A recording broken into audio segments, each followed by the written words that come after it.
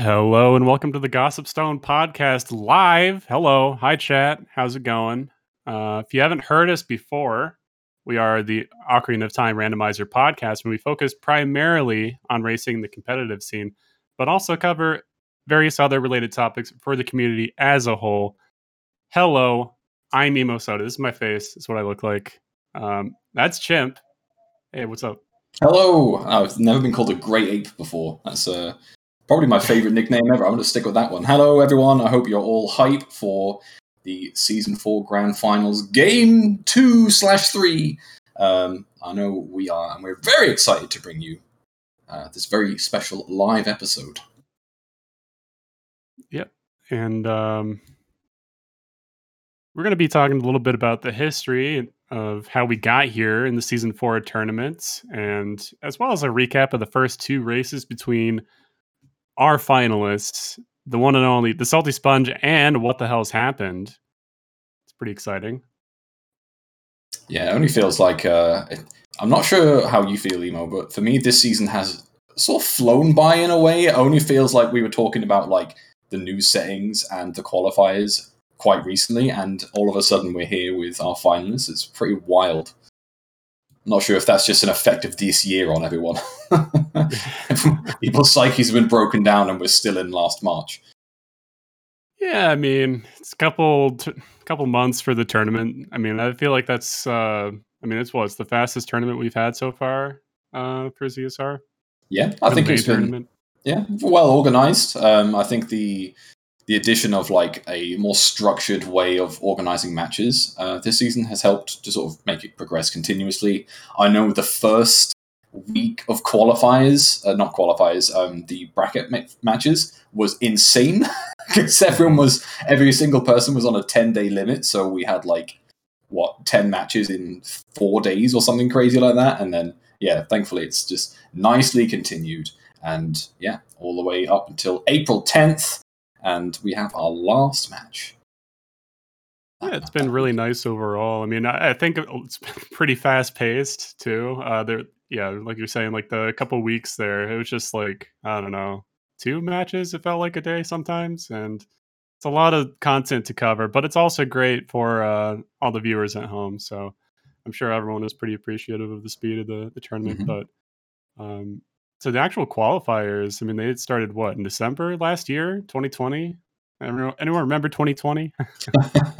Yeah, after the great racetime.gg implosion of December 2020, we eventually got started a week later.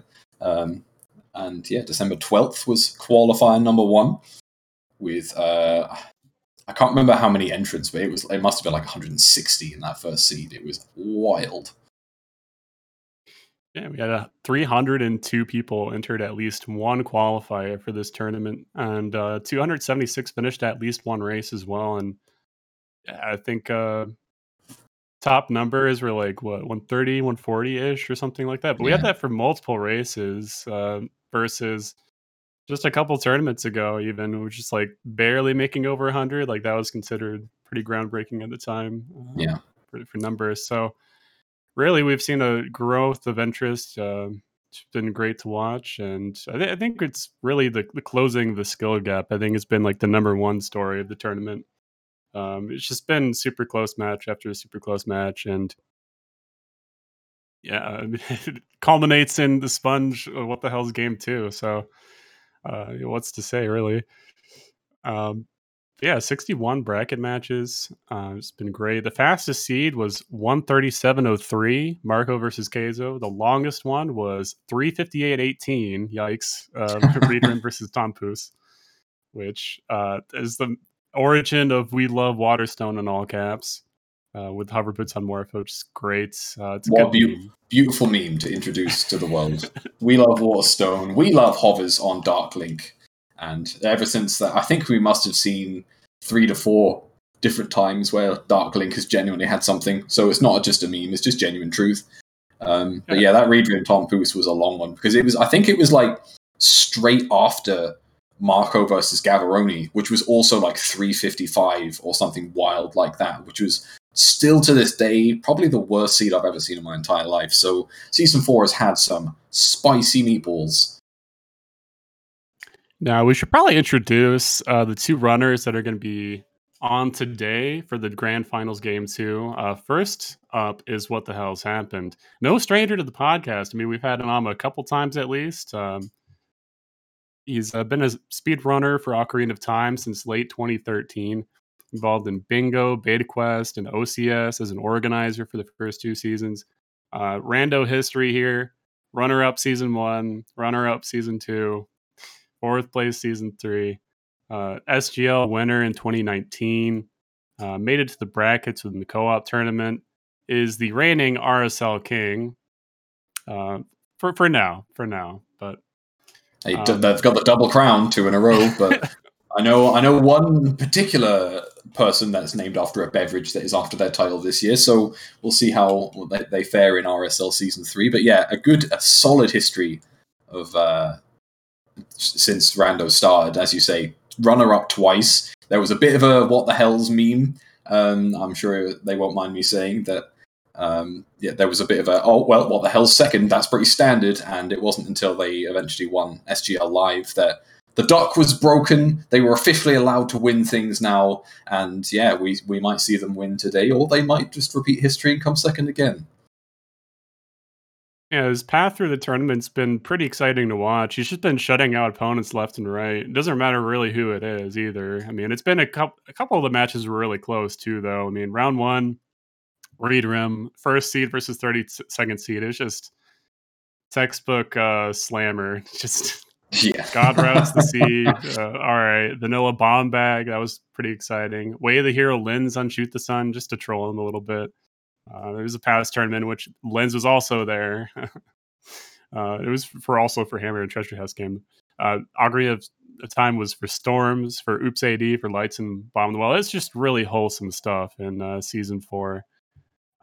Round 2 against Riley, great runner. A bomb bag in a river grotto that locked basically the entire seed. Required items in Stone Jabu and Stone Water. And What the Hell's also skipped Deep Fire, so he dodged a Strength 3, which is total bait. Great to see. Round 3 against Fanta Tanked. Yet another We Love Waterstone seed. Kakuri Sword on the torches this time, not Dark Link, surprisingly. What the Hell's was probably a little bit more thorough in the early and the mid game, which saved a lot of time when looking for that one last item. And round 4 against Ryukane, also just been a killer in the tournament. I mean, Fanta Tanked, Ryukane, Riley, just having that like kind of murderer's row of opponents is really scary to see. But I mean, what the hell is he was up to the task, and he's been shutting people out left and right. And the entire seed ended up being pretty linear for the Ryukane matchup. Everything What the Hell's did ended up being required. Shocker. I mean, yeah, what the hell's the guy rushing progression and just god seeding? Nah, never heard of that one before. Yeah, it is. I mean, I would say his final opponent is Sponge here, but the runner up has definitely been Zora's Domain. I mean, his boomer strats have been a wonder to watch. And it's great seeing him grow too as a player. I mean, it's only a couple days ago that he's mastered the ideal strats for Zora's Domain, so that's great to see. Yeah, only yesterday we got those brand new strats. I say in air quotes. Because a lovely reveal. I know Fanta Tanked in particular popped off. So yeah, that was. You can teach an old dog new tricks, it seems. Yeah, you totally can. I mean, that goes for anyone, really. I don't think it's unique or only for specific runners. I think anyone can improve that much in randomizer and be this dominant too. It really just takes calm attitude, being really hopeful, and then just getting partly lucky, but also it's the trinity of skill, luck, and whatever the third one was, I forget. But good trinity. It's whatever I usually say. It's whatever I usually say. But yeah, the losers final was against PKR after getting swatted down by Sponge in the winners final. And that one was an AD for Requiem to get strength 2 from Child Spirit. Also had to go to Colossus to get Saria Song for strength 1 on Skull Kid. That's kind of mean. Beautiful. But yeah, the required Wasteland Crossing, just great. And Jim, do you want to talk a little bit about Sponge and how he got here? Yeah, so that brings us into the Salty Sponge, hashtag Jimbo69. Obviously, a well-known runner in the community, of course. Start playing Ocarina of Time at the end of Season 2, Spring 2019. The history, Season 3, they were 14th seed. Went 1 and 2 overall, so not the best in Season 3, but I think they were up and coming at that point. Multi-world tournament winner with Namaha and Riley, so immediately got something to their name. Co-op tournament top 4 with Namaha, managed to ditch Riley, and clearly it didn't pay off for them. So props to Riley for carrying the multi-world team, I say. And Speed Gaming Live 2020 winners. So we have our SGL 19 versus SGL 20 winner. So that is an extra level of POG. Of course, they spent all the prize money on McDonald's, as we know. But Sponges power through this tournament. First round versus Casey Necro, a particularly hype match. I know there was a ton of excitement for that one. Way of the Hero Zora Tunic, which is a personal favourite, with Stonewater and Hover Boots on Darklink. That was Necro's interview there was wonderful, to say the least. So unlucky for them. I think that was a really close match, honestly, but unfortunately, Necro didn't rush Darklink, so it just falls on them, really. Always rush Darklink these days. Also had Way of the Hero Forest with Iron Boots and Prescription with the Boomerang on, bigger on, so yeah, Necro left without the Prescription on that one too, so just a couple of things that didn't go particularly well for them. But round 2 was Marco, so continuing their speed running through the French community, Marco was up next, and yeah, as we know that Sponge won that one, defeated the Season 2 champion with Din's Fire on Big Pose, which I think was the big crux for that one. There was some real logical shenanigans with Marco finding hovers in the well first and Sponge not finding them, which meant that he knew that certain things weren't required and weren't logical, which fast-forwarded to him finding Din's on Big Pose a little earlier. And yeah, that knocked Marco into the losers bracket, which I dare say not a lot of people saw coming, but that's round just Marco. 2. Sure. Yeah, round 2. It was only the second round that Banuru was also just taken completely out of the tournament. Yeah, it was not the best season for French runners, but I'm sure I'll speak that one up. And Season 5 is just going to be a top 32 of French runners, just so they can pay everyone back. So we'll see about that. Yeah. I don't think they're going away. So no, absolutely not. But hey, maybe we'll see more English people. I know Fanta is probably chomping at the bit to get into Season 5. But anyway, round 3 versus Mr. Mario.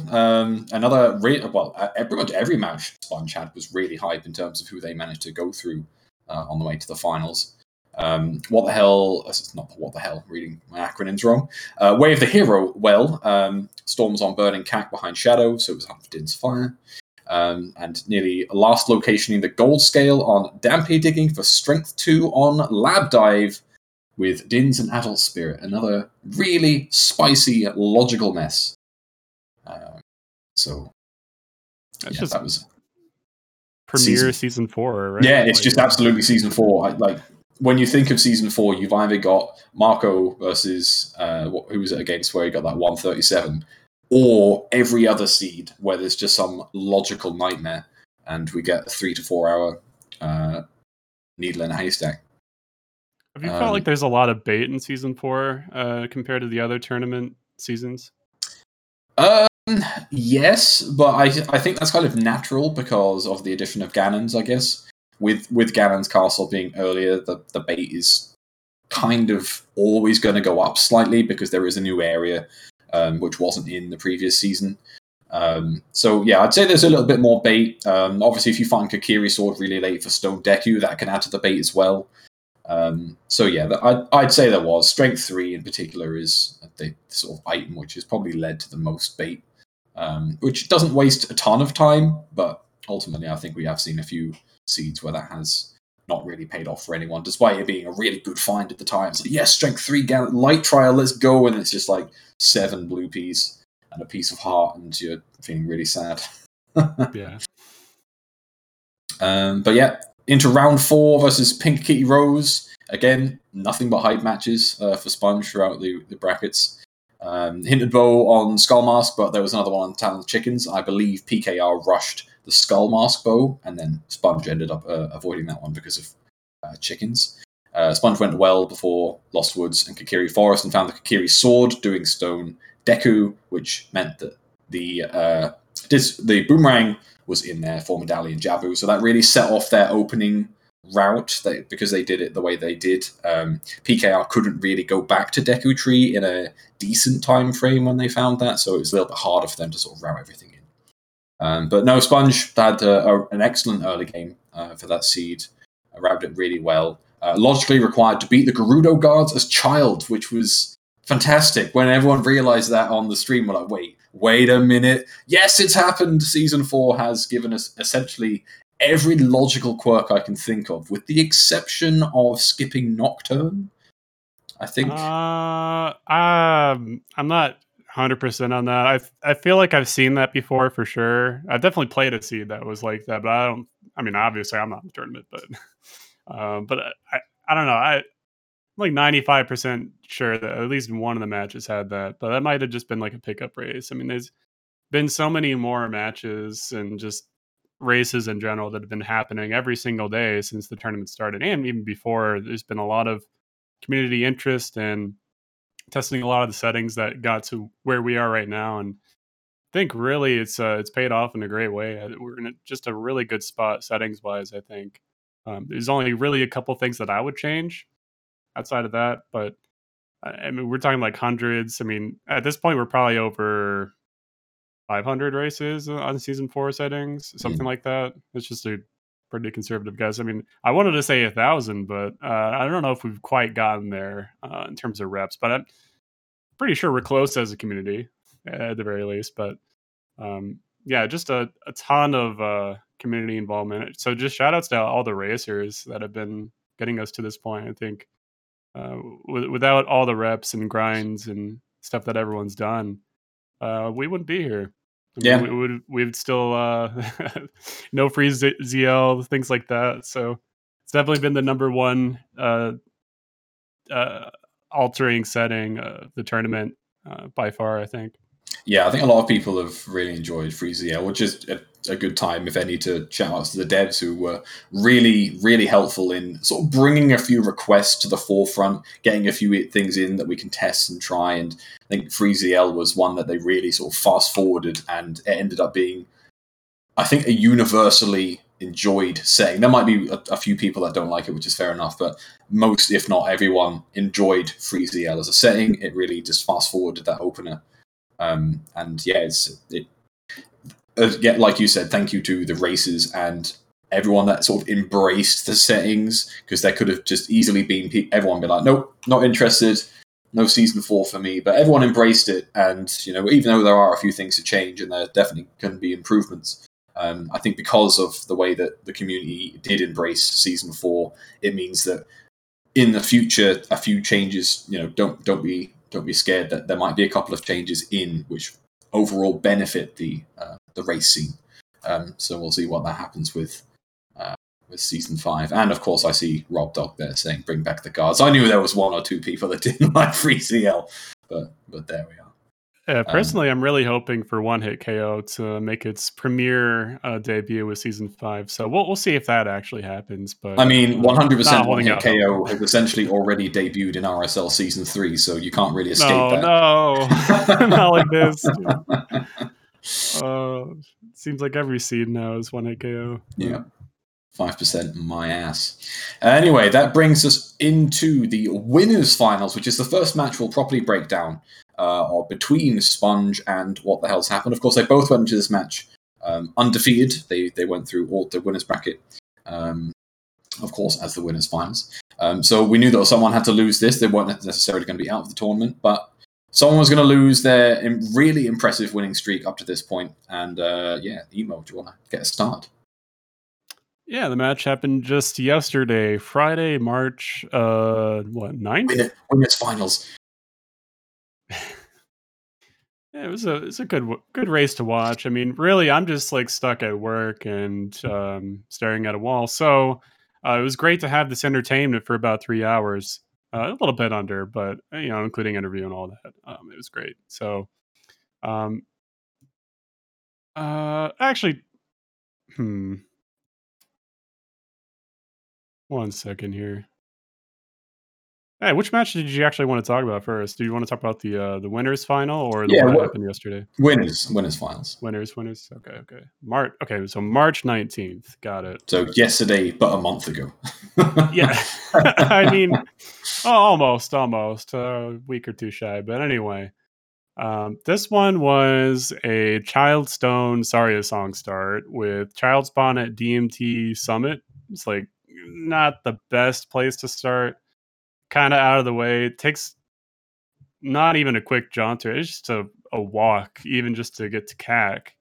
And if you want to do chickens at the very start, I mean that's okay as a start as things go. But if you want to go to adult or go to your songs, like you might not even have time of day to go to opponents at that point. So we're kind of really close if you're like waffling a little bit in your decision making. So just DMT Summit as Child Spawn start. It's just not where you want to be, especially with no warp song either. It's just Yeah. like pretty loose.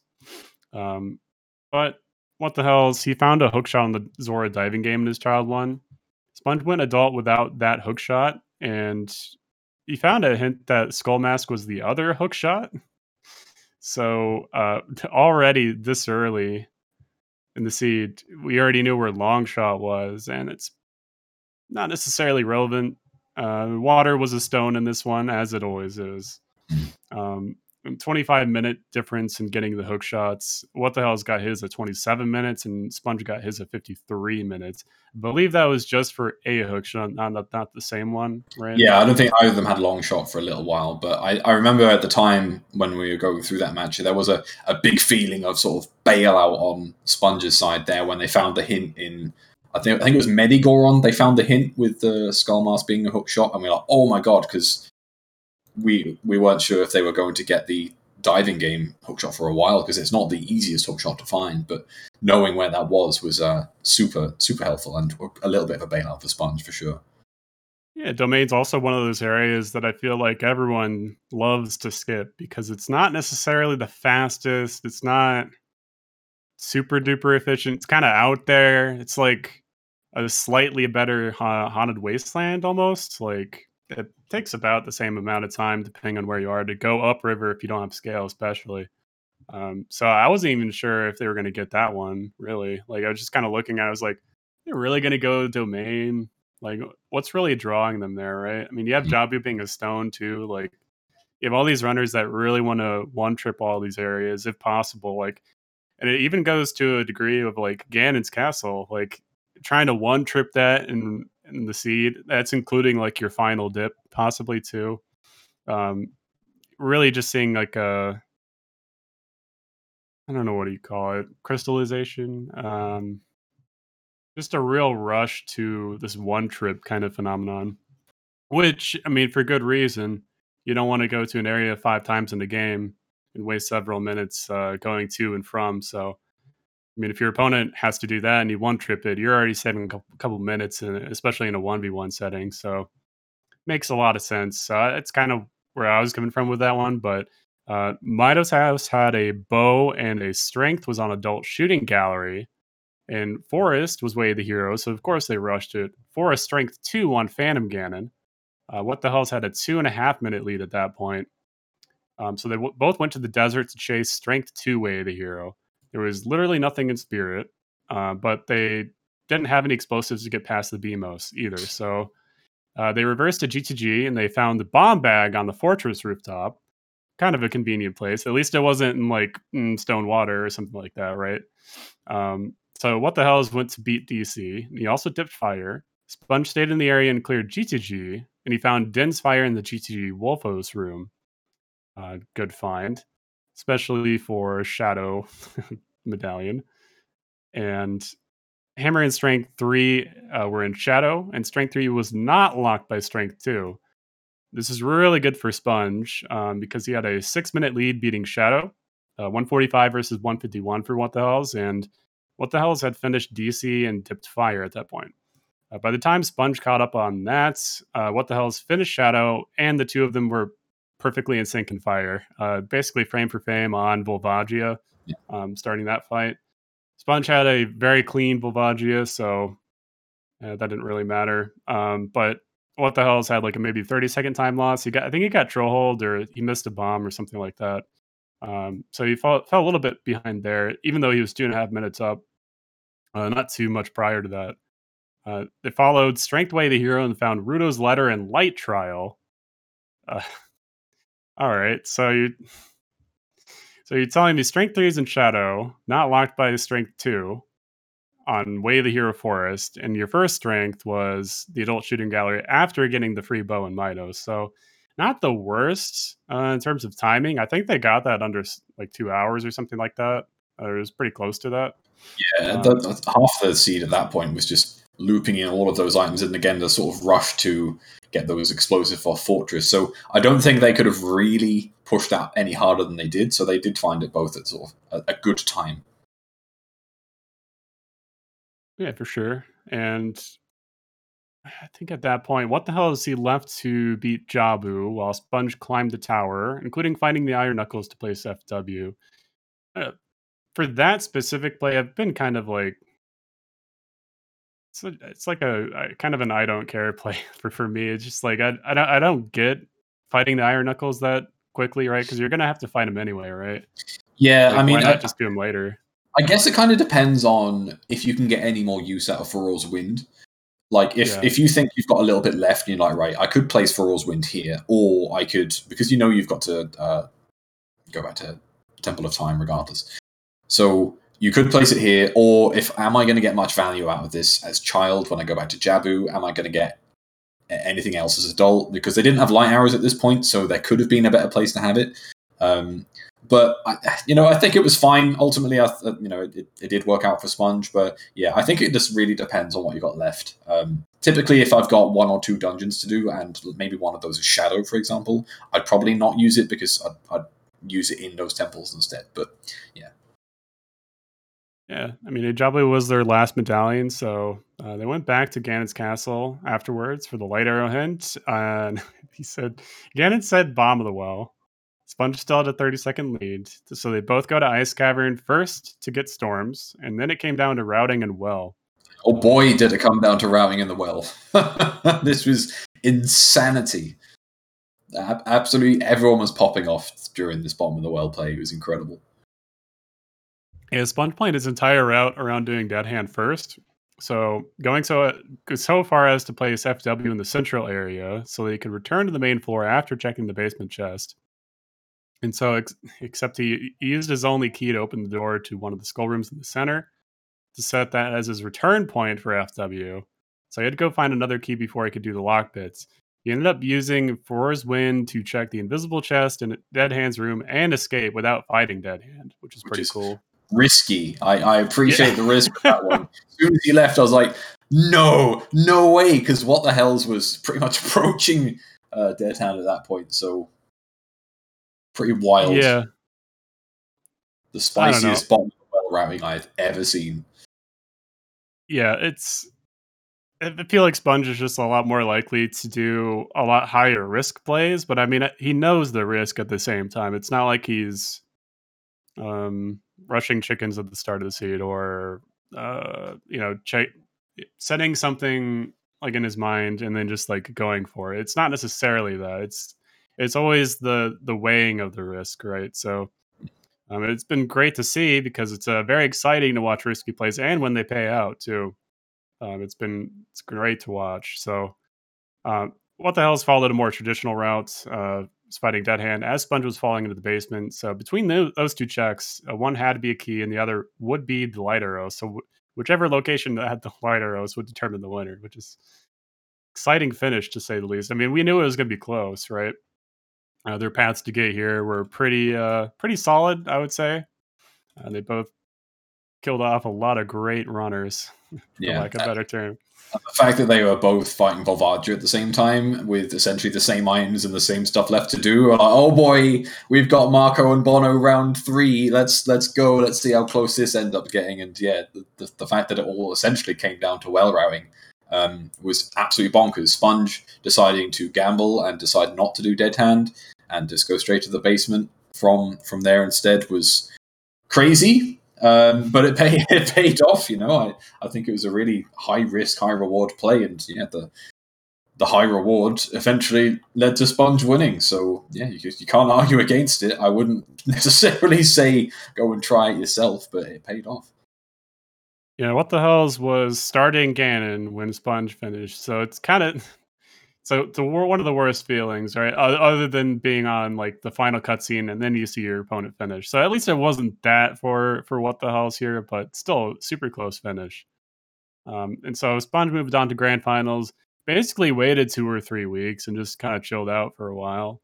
Whereas what the hell's he moved down to losers finals and had to beat PKR to make it into grand finals. And well, I mean, spoiler alert, I guess. I mean, he did that, but yeah, something tells me he did it. Yeah. Yeah, Thursday, April 1st, losers final against PKR and what the hell's. This one was also a pretty close matchup. The Child Medallion Prelude starts a little bit better than the Sponge what the hell's matchup. And it starts in Kakariko from Adult Archery, so it much better, much more centrally located. You're not in the middle of nowhere. You don't have to, I don't know, take a taxi to get to Ganon's or whatever. So that's great to see, right? Yeah, PKR. no. Oh yeah, sorry. I was just gonna say nothing wrong with that spawn. It's a nice place to land. Yeah. So PKR lost to Sponge. So they both lost to Sponge. PKR 1 round sooner in the winner semifinals and had to beat Fandatank and Ryukane to earn a spot in the losers final against what the hells. So this one was early explosives for once, right? 20 pack of chews from the man on roof. Okay, so very early on. I think both runners got it basically when they spawned, right? Pretty much straight away. And then there's also Bomb Lock Bomb Bag in the SFM Wolfos Grotto. All right. So a lot of explosives early on, basically 40 chews. It's how I kind of determine it. Because whenever I see a 10 pack of chews, I just see, oh, okay, here's your bomb bag. Just ignore where bomb bag is for a second, unless you have like market way to hear it right. You can just, unless you're just in a really bad spot or you don't have for kind of like that kind of a thing, feel like just safe scumming your chews and just being really careful with them is almost as good as a bomb bag in these settings. It's quite rare that you'll find 20 chews and run out, because typically once you've used all 20, you've either found a bomb bag, you've found more chews, or a wallet, or some other way of getting you more chews. So it is quite rare that you're like, oh my god, I've got 1 chew left, I'm 2 hours deep, no bomb bags, no extra explosives. We have seen these seeds. But as long as you use them sensibly, you don't go and smash like 9 of them in Dodongo Cavern and miss the eyes like 3 or 4 times. You should be relatively fine with that. Oh, point of revision here. Yoshi in the chat, who will be joining us for the match commentary in just a bit. But there's so many matches happening in season 4. It's hard to keep them all straight sometimes. But actually, one of the biggest differences in this match was what the hell's you got to choose as Child, but PKR she went back there as adult only. So because I think the prelude start meant that PKR just played prelude, got the hints, went adult, yeah. And essentially just went and did Kakariko anyway, just as an adult instead. So it's a little bit of time between the two. But I've been kind of torn on that, like as a strat, right? Like I don't know sometimes if you should just play the song immediately or depending on where you are, because it also depends on if you're on Virtual Console or if you're on emulator, right? Like, what if your spawn is, I don't know, like fields, like valley to field or something like that, or for field to valley, for that matter. If you're there and you have like Bolero as a start in your Child, it's like, well, I can't immediately check this now. Or what if it's like Requiem, right? Like, do you go and check that, or do you save that for your time of day routing potentially? Like, that's a pretty good tool, right?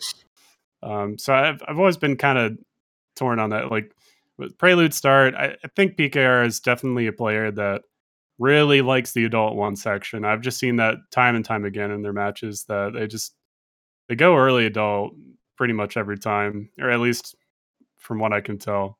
Yeah. Whereas is What the Hell is definitely a child route player. Like a lot like me, a lot like a lot of players too. Um, I don't know. I can't shake the child route for whatever reason. Just like rushing Lon, then just go Valley. It doesn't even matter. Then you go to Open Grotto and Field, and you go to Kakuri. You're in Midos around the 10-minute mark. Like it's just really efficient. You get all these out of the way checks out of the way. Yeah. I mean, with the benefit of Prelude, and obviously this instance was a good example, but in general, is if you start with Prelude, no matter where you are, you can immediately get 4 hints. You don't know what those hints are going to be. They might not be any good, but you can just go and get 4 hints straight away. So with Kakariko, skipping the checks and waiting for them as adult is fine, but ultimately you're never going to find a Kakariko Baron hint or anything like that. So it's like, well, you can safely do Kakariko and not be like, well, this might come up as foolish or something like that. Unless you want to do chickens and you're sort of looking for that hint.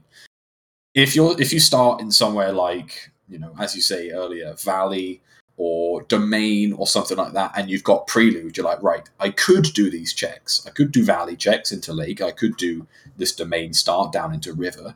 Or I could quickly go and read those hints, which might tell me that one of these areas is dead.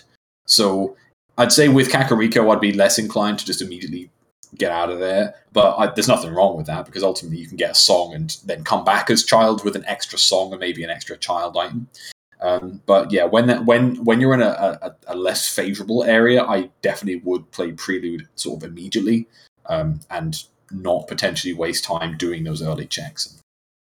As long as you're being like song centric about it and your routing, I think that's definitely the way to go. It's always kind of been the way to go. And Ocarina of Time Randomizer, I mean, songs are just so powerful in general. They open up a ton of checks, and a lot of time you need them anyway. So, but yeah, the child route it just adds so many checks. I think just base check per minute. I think it's just the way to go in most seeds, but.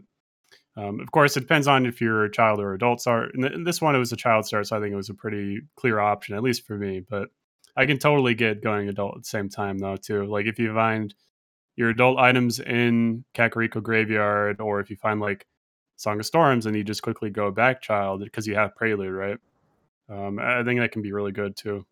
But it's totally seed-specific, and like you can read a hint at Temple of Time that sends you in a completely different direction, for example, too. So I think that just keeping your options open, right, is definitely being fluid with your routing. I think is the way. Like, if you had to, like, gun to my head, like, how do you route Ocarina of Time Randomizer? It's definitely being fluid, being song based. Yeah, that's basically it. I don't know. Yeah, songs for sure. Like songs for me is just like ultra powerful, and if you route around songs and you just get items around songs for at least the first half an hour. But yeah, that's I think most people have the same opinion, to be fair. Yeah, and so in this match, you see where it was here. But yeah, they both ended up running into a bow. PKR found one on top of DC, which is a great find. And What the Hell's found the other 2 in Deku, with the Kakuri sword on Hot Rod or Goron as well. Stone DC had both the hookshot and the boomerang. That's a lot of things, especially early on in the seed. Really just kind of pays off for both runners, right? As long as you don't spend too much time as child or too much time as adult, that your opponent kind of catches up. That's what I wanted to say. Really, it's just as long as you're not leaking time here and there. Great to find both of those items, and especially with Stone DC. I don't think for these 2 runners specifically. I don't think they like avoid Stone DC at all or anything like that. I think a lot of people have been pretty much pro Dodongo's Cavern for the most part. Even if it is a stone, it doesn't. It's just too good of a location, especially with Deku being closed now. What do you think about DC? Yeah, I agree. It's too many checks. It takes 8 minutes max if you're collecting everything. There's literally nothing wrong with going to DC stone or not if you have those explosives. The only way I'd probably avoid it is if I had such a clear path of different progression. You know, if I had the items to do Forest and Forest was Way the Hero, that led me to something else, that led me to something else, then sort of near the end of the game, I've got like 3 or 4 different choices, maybe. But start of the seed, if I start with explosives, no matter what Dodongo's Cavern is, unless I find a Baron, I go to Dodongo's Cavern. And, you know, I know people are being big memeing over people saying that Stone DC is a risk, but ultimately it's not. And I think everyone's going to be comfortable going to DC early, and genuinely pays out. Well, especially with the, like you're saying, the early explosive this seed too. Even if the bomb lock or the bomb bag was bomb locked in SFM, I mean, you have the very early 20 pack of chews, basically Sphere Zero, right? So you know the bomb bag is going to be somewhere out there, very accessible, because otherwise the chews would be in Logic, hilariously. So it's kind of always in the back of my mind when I see that. So like something like this that's bomb locked, that doesn't really matter if it's out of Logic this early in the seed. So yeah, I totally agree there. So PKR dipped fire without hammer, and then later found the hammer on the river lower freestanding item. Used a pretty cool jump you can do down there to get there as adult. There's a couple different setups you can use, but I think the one that we saw was the one where you like kind of jump on the pillars and then just do like an ESS or something and get up there. But PKR was still on adult one, so opted to return child at this point. No Bolero and hadn't said Scarecrow's child yet, so it makes a lot of sense to return. When What the Hell's found the hammer, he went straight back to fire, minus a short detour to confirm the Scarecrow song first, but the fire BK was on Pierre. What the Hell's opted to full clear fire at that point and found magic on the highest Goron. Okay. And still no strength though, so it was out of Logic. Just literally no strength at this point. It's kind of weird. BKR was about 12 minutes on finishing fire, so 112 versus 124 between the two players. They both synced up checking the first 2 checks in Shadow before heading to Way of the Hero, Stone Water. When is that? When is that ever hinted Way of the Hero, right? And guess what we found in Way of the Hero, Stone Water? Of course, it was Hoverboots on Darklink. Of course it was. At least we knew. At least there was a pointing us to Water Temple this time. But obviously, you know, we can't finish season 4 without some clown fiesta, Darklink having Hoverboots special. So yeah, there it was. Everyone was happy. Everyone knew it was going to be there, and lo and behold, we picked that up. So, you know, phenomenal. We love Waterstone. True season 4 meme. I hate water, man. Fuck water. The problem is that I think Dark Links had hovers like 3-4 times in this tournament. Doing water without hovers absolutely sucks. So just the fact that Dark Link has them and you need to do essentially what is the rest of the temple to get them sucks even more. Like it just couldn't be a more compounding suck on suck. You know, it's just terrible. Wow, suck on suck. Yeah, that's right. But I've killed him. I've done it. Killed me, dude. You're killing me. Yeah, it's just like 4 items. Actually dying. No, Water Temple is just like 4 items, like on these settings too, with no skull or not skull sanity. I guess skull sanity or key sanity, like or key like just all of these items or settings that make water better, but it makes all the dungeons better too. So like even if you change the settings, water would still be the worst option, right? Yep. So it just there always has to be a worst option. So it's fine. It's whatever. I'm not upset about it or anything, but man, fuck water. I just hate water so much. Not upset, but also fuck water. Yeah, so after getting the Darklink cover boots, What the Hell's went straight back to Shadow. PKR stayed behind to find the last item in water first. I mean, it's Way of the Hero. You want to make sure it's water. It's season 4. It makes sense, whatever. Finishing Shadow, just 2 minutes apart. 151 versus 153. What the Hell's was ahead here. And GTG, Rudo's letter was on the right side of the GTG maze. Okay. And this meant Colossus Way of the Hero couldn't just be for forest access. Minuet and Saris were on Colossus and Ice, respectively. So What the Hell's continued in GTG and found the lens in the Stalfos room and the long shot in the left side of the maze. Colossus access was in logic by completing a DC Water Javu, and crossing the wasteland was out of logic because magic was still out of logic. So they crossed the wasteland and got Saria Song, which led to strength 1 on Skull Kid. This late into the seed, it's like 2.5 hours almost. Great to see. Kind of amazing logic cluster. They were finally able to complete Forest and found the Mirror Shield on Phantom Ganon of all places. So really top tier locations for these items. Just really just all sides of the map. Going from basically LA to New York to Uganda, So just your classic That's my typical kind of a popcorn. route. Yeah, so What the Hell's had a 5-minute lead, 231 versus 236, and then they found nothing in ice, nothing in well, nothing in all the random overworld checks in the whole game. So it came down to the point where the best play for both of them was to do all dungeons for Requiem. Doing all dungeons meant beating Baron Stone Jabu as well. They both picked up Requiem, then they went to Child Spirits, and sure enough, Strength 2 was on the Child Climb, which I think they needed Requiem 4 anyway, just due to key logic, right? And actually, they could have just skipped that, maybe. I think it was. I want to say it was hard required to do this because Strength 3 was Strength 2 locked, so there was no. This was just utterly hard required.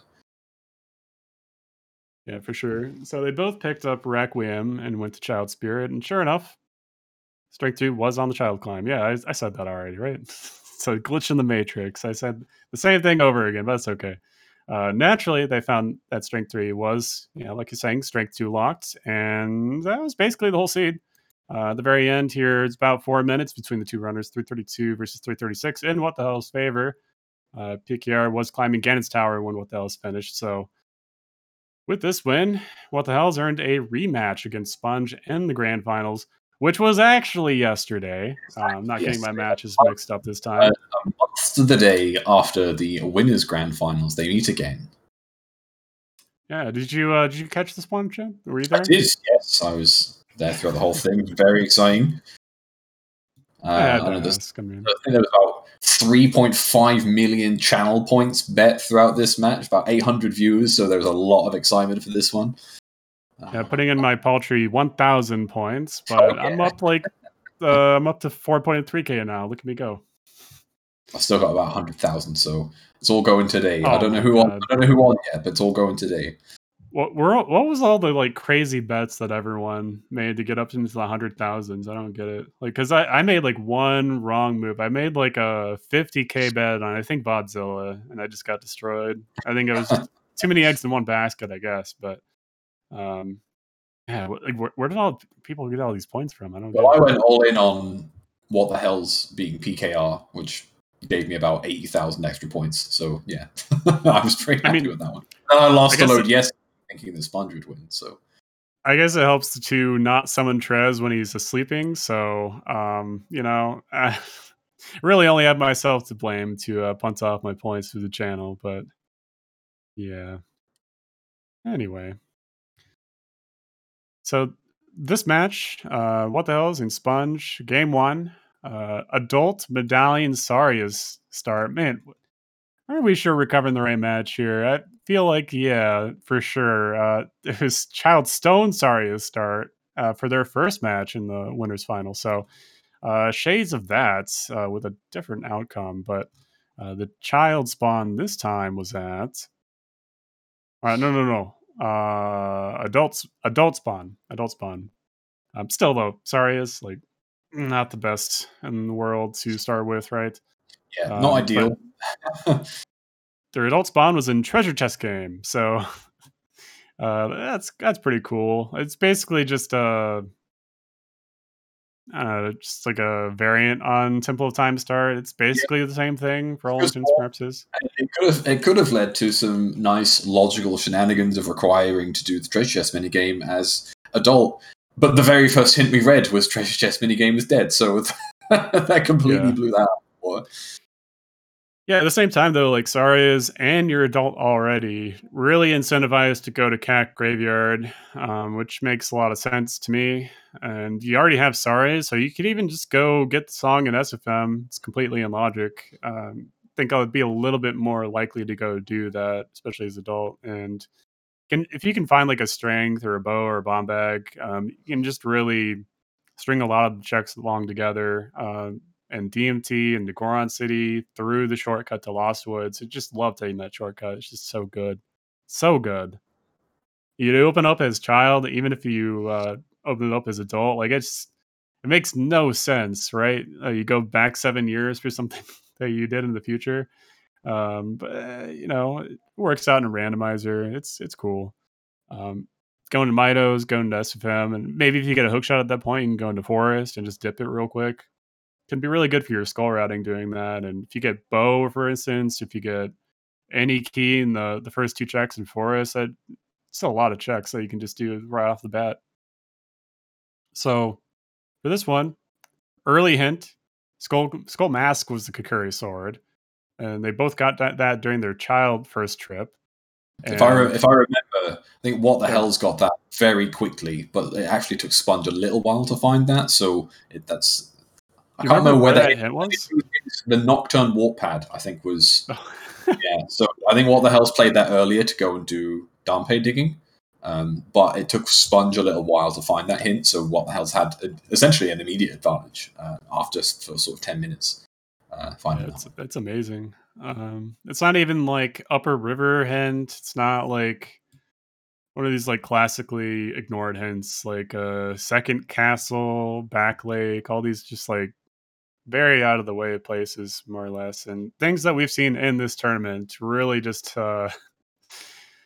spell doom for some of the runners. Oh man, I just thoughts back to that 50 skull hint on Top River, right?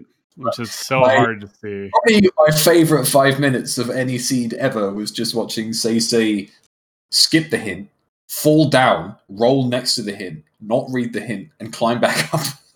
Well, no, he fell down like 2 or 3 times even, and so, like, the French restream was losing their minds. They're like, "Dude, just fall, fall, fall." Yeah, he fell. I was going to Awesome, read like, it. I great. skipped it Yeah, again. Oh, oh, no, he's not reading it. No, he's just going into domain. No, he's going to Ice Cavern. No. they No, that's read. not what you wanna And they see. they went out of their way to read every other hint after that as well. I think they just forgot Well, they about that full one. It cleared the was whole entire seed. I mean, they would have truly been incredible. at any point if they read that hint, I think they just win that match. So, like, yeah, a lot of anguish for sure from chat and everyone else watching that one, but not so much the case in this one. But still, though, big advantage getting that as an early hint. Really can string along a lot of things to put yourself ahead in the child section. You can even do a lot of things that are on the way, kind of like we were saying earlier. Of That's why I think the child route is just so good in the early game. You can get all these out of the way checks, and you already know something like Skull Mask is 100% required.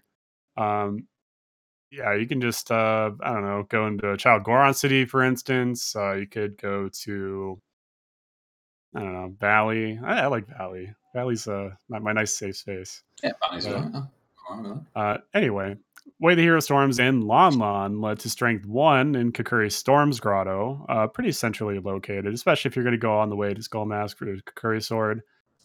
Both runners, they went back adult to check the Dongo's Cavern with Strength, and they found a hookshot on the DC Compass chest. Okay. So again, we're seeing just DC payout time and time again. Makes a lot of sense. Great location.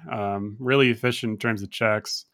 Doesn't really matter if it's a stone or a medallion. In this one, it was a stone again, just a note there. But with that plus bow from Child Shooting Gallery, Forest was completable. Also, the Forest Medallion. It's pretty boring.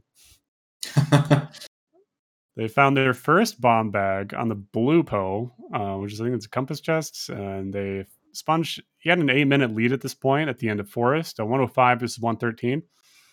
They still did not have Zelda's Lullaby. They both went back to Temple of Time, and they only found Minuet on Prelude. So at that point, you're just kind of like hands in your head. You're just like, where is this CL, dude? It can only really Oh, be one place. It has yeah. to be at Colossus. gotta trek that desert, gotta pick up ZL. And typically, when ZL is one of those last locations, it's like, oh, I need to cross. God damn it, we're gonna have to cross. And no one likes crossing the desert. It takes about 5 minutes and it sucks. There's no enjoyable part about it, I would say, even because you know that lens is required for it. So these settings, it's not so bad. Others, it could get more or less punished. And if you have something like Requiem on OT, which was the case in this seed, it's really just a question of, okay, what are my stones? DC Jabu water, like okay, like DC and water, like pretty fast. Then you have Jabu, a 2 item cluster of things that you have to go do to even get Requiem in the first place. So at that point, crossing Wasteland gets a little bit more attractive as an option, I would say. Um, I don't know. What do you think about that? Like when you know ZL's at Colossus, that's one thing, but when you have like a 2 item dungeon that's locking Requiem in the first place, would you rather cross the Wasteland Star, or would you rather, like, if you the items dropped from the sky and you were just like maybe even starting with them, would you still even go do it? It's just such a tough one because Spirit Temple so often just burns you, and it's like, well, it's fine. Yeah. I've got strength. I've got Mirror Shield. This is rinse Spirit, and then all of a sudden the boss key's on child side. So it's.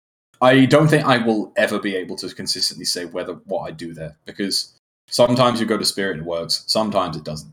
Typically, it does. I'd say more often than not, you're going to cross the wasteland, and it pays off, not just gambling Requiem. Um, so I'd say maybe like 6 out of 10 times we'd probably cross the wasteland, but who knows? Yeah. Kind of my thoughts exactly. I think it's more like how many items are you away from go? How many items are you away from your next dungeon, or what do you even have left at that point? I think can illuminate whether or not you should do that or not. But regardless, in this seed, they definitely both win for all dungeons. I think Sponge was a little bit more aggressive with it. He went to water first. We already knew it was stone, and I think Baron. Yeah, it was foolish the seed. So uh, primarily, he did that to cut down a little bit on his stage change, which makes a lot of sense. You're trying to get all these advantages as much as you can. But I think that play specifically for me, I think that was a little bit too much. I think I liked What the Hell's approach a little bit better in just terms of I'm just going to go to Jabu first. I know it's not dead as an area. Then you can go to water. The age change doesn't really matter at that point. It's not enough time to really. I mean, I say this, but like when you're in the dark, like Sponge and What the Hell's in this 1v1, I don't know. At the same time, you have to just find any advantage you can. So I don't think either is necessarily a wrong play. I like the What the Hell's approach a little bit better.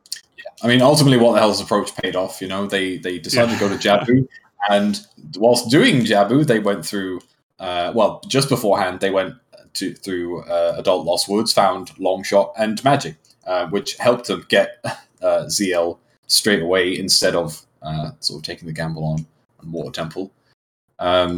So yeah, it was pretty wild. Sponge went to found Hovers on top of the lab, and we still knew that Goron City was Way of the Hero. So the hover boots were like, "Oh, maybe I could jump behind and see what's in the boulder maze," but no such luck. So something else was in Goron City.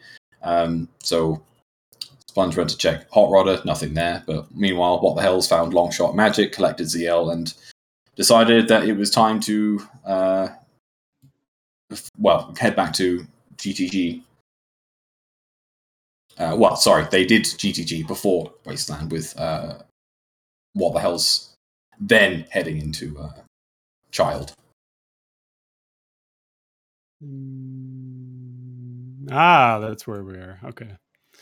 Um, yeah. All in all, though, I think the biggest things that made a difference in that match, What the Hell's checked the Lost Woods grottos and found Longshot and Magic, and that took a while for Sponge to get, I would say, and I think it was enough of a time gap that I think that was one of the main reasons that he lost. And he said that as much in the interview as well.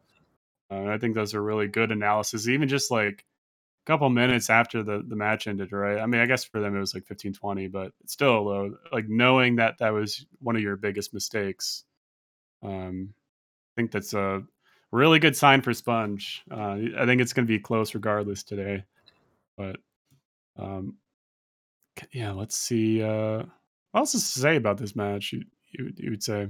I mean, I think one of the other big deal, and like you mentioned earlier, what the hell's decided that Jabu was the play. Sponge decided to do water first, and with doing Jabu first, we found Dins. So Dins was in Jabu, which was huge. You know, the boomerang led us to Dins, which meant that instead of thinking about Water Temple anyway, you could just go do Shadow, which was huge. You found the hammer in Shadow. It's like, okay, like just finding all your items at that point. So doing Water first meant that Sponge essentially wasted time if there was nothing on Child Spirit. And the big thing for Sponge as well is that Sponge didn't get Mirror Shield, which was in the Composer Grave. What the hell's end up finding that? I want to say after Goron City. Yeah, they did. They got Strength 2 on Spin and Pot, checked Composer Grave. Mirror Shield was there with Flame Storage. So that was huge for them. They essentially got the rest of Spirit. But ultimately, Sponge did Water, then went to do Jabu, found Dins, did Shadow, but didn't find the Mirror Shield, and then committed to sort of the rest of the AD play. And unfortunately, nothing was on Child Side Spirit, so the AD was a bit of a waste. Yeah, even with all of those things taken into consideration, and it was still really close as a match. Like if Sponge had gotten the Mirror Shield any earlier, like he could have definitely won the seed, even doing Water before Jabu, with Shadow kind of being put off. So all in all, very exciting to watch. Lighters were in Spirit, so they both just kind of ran into them at some point, and What the Hells was in Go mode at 252. And at that point, yeah, it's pretty much the match there. 306 versus 314, about a 7 minute difference between the two. So Sponge was in Go mode. He was on the Twin Robo fight for the last medallion when What the Hell's finished. So yeah, I mean, it's at least you're not on the final cutscene. That's what you want to be avoiding when you're a runner. So we've seen that before in the final. We don't. I'd say we don't want it again. I want it again. The runners don't.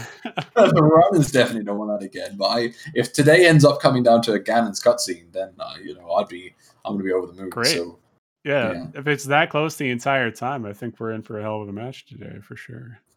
But yeah, that brings us, as you say, that brings us down to today. That brings us down to April 10th, the end of season 4, and the Sponge versus What the Hells game 3. Of course, winners finals, even though it wasn't part of this best of 3, if you will, did count. So yeah, this is the last match, the final chance for one of these runners to get the one up over the other.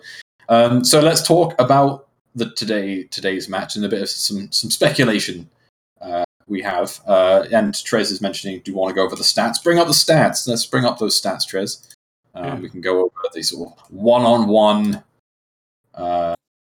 competition between the two of them. I like stats. Stats is good. So as we can see, matchup statistics.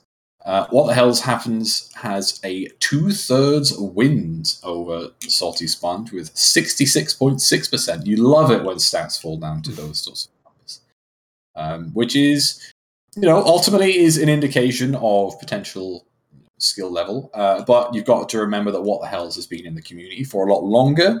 So some of those matches are going to be when Sponge was sort of starting out, as opposed to both of them coming into the scene at the same time. So there is a little bit of skew there, but it does, clearly shows that What the Hells is very experienced, has plenty of wins under their belt. Yeah, I mean, kind of like we were saying earlier, the skill gap is closing with every single tournament that is going forward here. I think that's been more the case with season 3, season 4 than definitely earlier on in the randomizer kind of life cycle. So yeah, it makes a lot of sense, but still, though, that's 42 matches played between the two of them. That's a lot. Even if it wasn't a lot of the tournament seeds, you see them out on the streets every now and then. Standard planning channel and Discord, so not too surprising to see, I would say. Now, what is surprising, I guess, is the seed difference between the two is really only about 100-point difference, which was probably about enough of a difference season 3 to be maybe 1 or 2 places difference in seeding, right? But this is seed 1, what the hell, is versus seed 11. So 11 seeds, only 100 points away. And I think I remember like the second or third page of standings for the qualifier points. Like it's like maybe 50, 100 points separating 32 runners, and they were all top 64. Like it's just like, okay, uh, really not a lot separating a lot of people. And I mean, this could have been anybody in the matchup here today. So, but between these two runners here, um, yeah, I'd say the average time between the two of them is probably the most surprising thing that kind of jumps out to me. Like 2:43 for Sponge and 3:12 for What the Hells. I think there's just a natural variation with that, especially it's just in their last 10 races overall. So, um, I think for the seed specifically, what we're looking for, if What the Hells is going to win, you want something that's just 100%, right? You Yeah. want to do everything in the entire seed. And then I think at that point, most people I think would say What the Hells would be ahead here. I think Sponge I think would also agree with me, but um, still though, you can't really discount him out. I mean, it's been a really good execution, dark horse, dark horse in the tournament, but uh, powerhouse really for execution. As much as his routing has been on point, I think his execution's been great too. So overall, I think that's kind of what you're looking for What the Hells. For Sponge, you're looking for something that's super logically based, maybe something that's not 100% apparent, like on the surface here of the seed. So something that's like early on in the tournament, like he could find out where his strength 3, I think, was because of where the hovers were in that seed. So you're looking for something like that, kind of a scenario. Yeah, I'd agree. And one thing that I'd say is a testament to Sponge at this point is you can see the races. You know, What the Hell's overall races 178. Sponge is 300. Despite being on the scene for way less time, Sponge has absolutely grinded the hell out of Ocarina of Time Randomizer, and it's an absolute testament to where they are. So, you know, massive credit to Sponge for, as we say, grinding and really just pumping up their execution and getting as much experience and as much time sort of under the hood as possible. So, yeah, massive effort.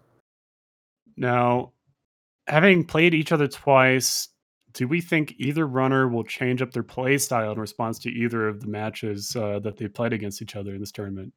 Um, yeah, what do you think about that? I want to say no, solely because they've gone essentially, you know, they are 1-1 in this finals now. Mhm. I think obviously Sponge with their playstyle won the first game, but What the Hells with their playstyle won the second game. So the only thing that I can see, and this is something that Winnie has mentioned for us, is does What the Hells do chickens? I know chat are now mentioning chickens as well. Does What the Hells commit to doing chickens? I say yes, because if you all of a sudden commit to doing chickens the whole tournament, and in the very final race you don't do chickens, and it has something, you're never going to live it down. So I would say that just the chances of skipping it intentionally, if there's a good position to do so, obviously you might just be nowhere near child cack, and you might find a hint or something like that. But if there is a position to do so early, What the Hells is going to do chickens. I'm very, very confident of that. Yeah, I kind of agree with Fanta in chat here. I think it's going to be area based. It's going to be distance based. If he's next to the taco stand, he's going to buy a taco. I think that's just what it comes down to. If he's 10 miles away from the taco stand, he's not going to go to the taco stand, wait in line for 3 minutes. It's just not an appetizing check. So, yeah, we'll see what happens today. I think he's going to do chickens. Yeah, I agree. I honestly don't think they're going to change what they've done.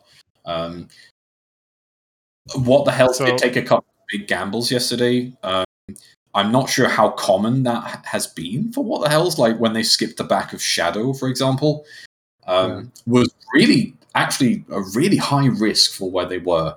So I'm not sure if they're still going to take those sorts of gambles or not. But yeah, it was. I mean, ultimately it worked for them yesterday, but there are situations where that absolutely destroys them. So I'll be interested to see that the aggression from both of them today. Yeah, I want to see something like some obscure extreme metagame call like they both like, or like a gentleman's agreement. I'm cool with that too. I think we saw that in one match. I think it was the showcase between ATZ and Marco. I want to say it was season 3 start a while ago now, so I don't know if everyone remembers, but I think they both like rushed, I think, Skull Mask, and they both took the ladder down from the child spawn or something like that. Remember that? I do remember That that. happened, right? It's that not just a fever dream or something. was It was definitely season 2 showcase. that was definitely a time where, yeah, when you mentioned I, ATC and what that I want to is, see but something like that. I want to see like they both like rush. I don't know, they both won what 32 lens game. yeah. Yeah, both rushed lens game, won 32, it reset, completely wiped Oh their my safe god. line. That would be a I think Chad would monumental. implode at that point. I would implode. My face would implode. I wouldn't be here anymore. Um, yeah, what's on the bingo card today? I've heard some rumblings about this Yeah, bingo speaking stuff. of bingo, yeah, if anyone wants to get involved in bingo, which I know a few people did yesterday, reach out to Matt the Matt in the season 4 tournament discussion channel in the Discord. They will get you a bingo card. I had one yesterday. It was very fun, even if I lost a lot of bingo tiles due to Sponge deciding to not scum choose and do a whole host of other things. So if you want to get involved with that, give Matt a message. I haven't checked mine just yet. I'm going to check mine just before the race. Yep, you still got a little bit of time here before the match starts. So print out your bingo sheets. Make sure you get your clipboard out. If you I'm do doing that, drinking bingo, so I'm already prepped. This British person has their cider, and yeah, I'm already I'm ready. drinking pink, whatever pink is. Oh, yeah, So good old pink. I love me some pink drink. Yeah, pink's great. Yeah, who do you think is going to win though? Ultimately, Oh, man, I feel bad saying this, but I want What the Hell's to win. I don't know who I think is going to win, but I want What the Hell's to win solely because they've come runner-up twice and fourth in season 3. I think it would be just a really good story for What the Hell's to win it. I've got no personal bias between either of them at all. They're both absolutely terrific people. Love watching them. Love talking to them both. But I think it would be an excellent story for What the Hell's to sort of get some redemption in a sense of finally winning a season. Sponge, has put in immense amounts of effort throughout season 3 and 4. But ultimately, I think they've still got a ton of time left in this community. I think it wouldn't surprise me if Sponge went on and won season 5, no matter what that ended up being. But I would personally really like What the Hell's to win. yeah, it's not that I want Sponge to win necessarily, and I've already called What the Hell as being the tournament winner a couple months ago. Even I mean, being in the 1 seed, all of his matches have been very clean in terms of winning. So really, no question in my mind. I think he's going to win, but uh, more more than that, though, I want to see What the Hell's lose. I want to see what happens when that happens. That sounds so harsh. No, it's not a mean spirited thing. I'm really curious how that would affect him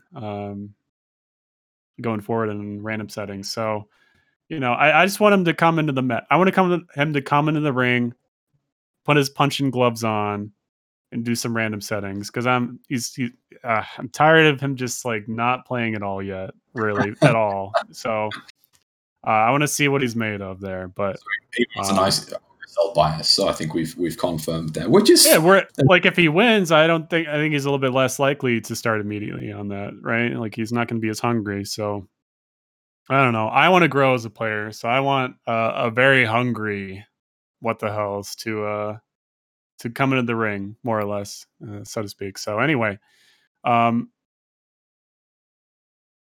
I guess we'll take some questions from the chat before we begin the commentary for the race, right? We're just a couple minutes out here, 10, 15 minutes. We've got about 10 minutes left of this before we transition over. I know Yoshi already asked who had the harder path to the finals. I mean, you could argue that it's What the Hell's just because they had to go through the losers.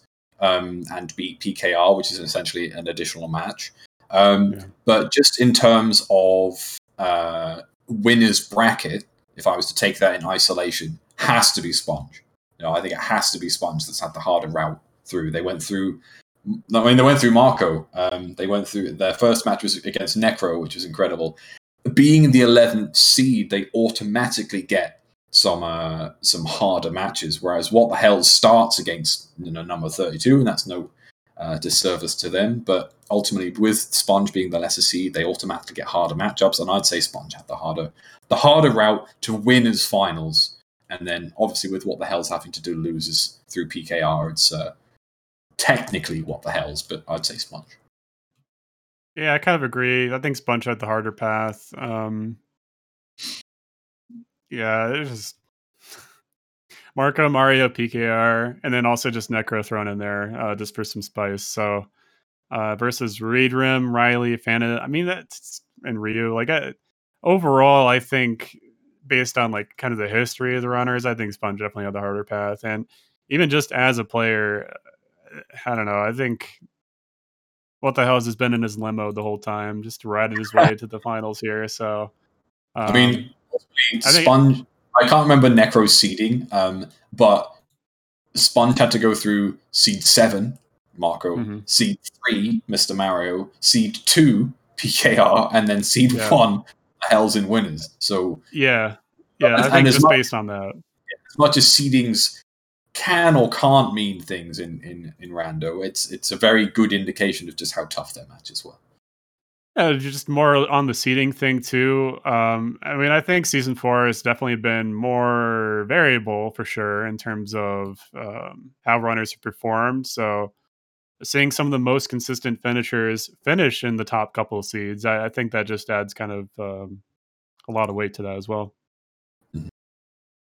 Millie Moon has asked, who in the top 32 were you rooting for or expected to be in the finals, and was it Sponge, and what the hell's happened from the start?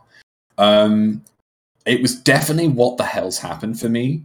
I actually made some predictions on Challenge, but they never submitted for some reason, and I know it was What the Hell's happened.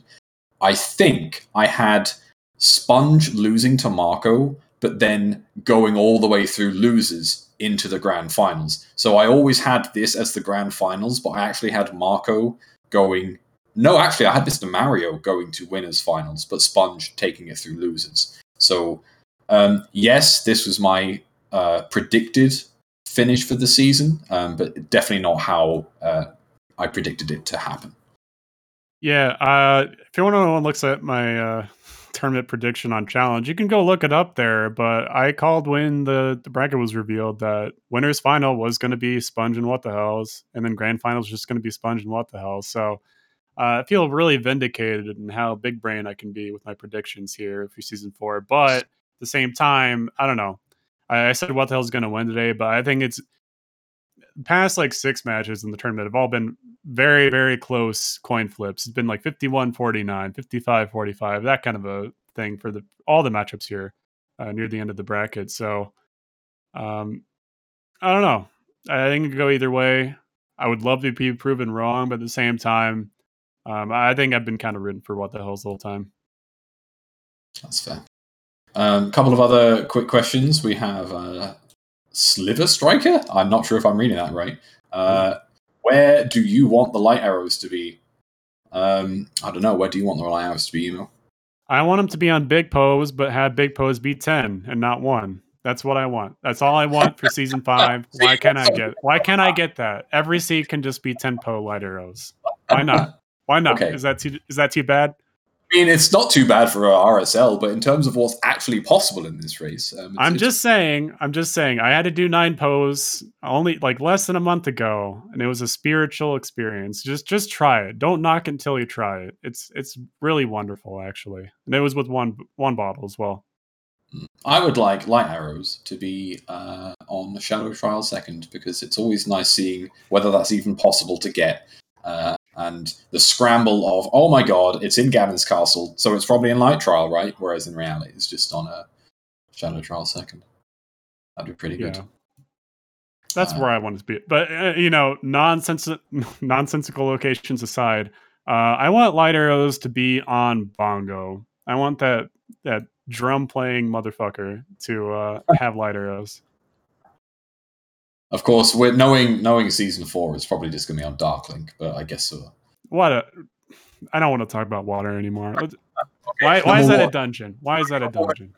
It's fine. We won't make Emo angry. I promise. Okay, just a few minutes left. So I guess last couple of questions before we just do a bit of an outro. I did see another question. Bunny Hood shenanigans? Are we going to see that? Say that. We'll say again. Bunny Hood shenanigans? Bunny Hood shenanigans? No. No, I don't think we're going to see it either. I don't think we're going to see that either. But I'd kind of be kind of shocked. I want to see an agreement for Bunny Hood. They just both go get that. Yeah, I don't think Bunny Hood's going to happen unless PKR made it. There was going to be no Bunny Hood in the grand finals, I think, in my opinion. So, unfortunately, I'm not going to see that. I don't think. Has it been your favorite season to watch so far for randomized? That's the question I was looking for. Who asked that question? Righteous Cataclysm. Tough one.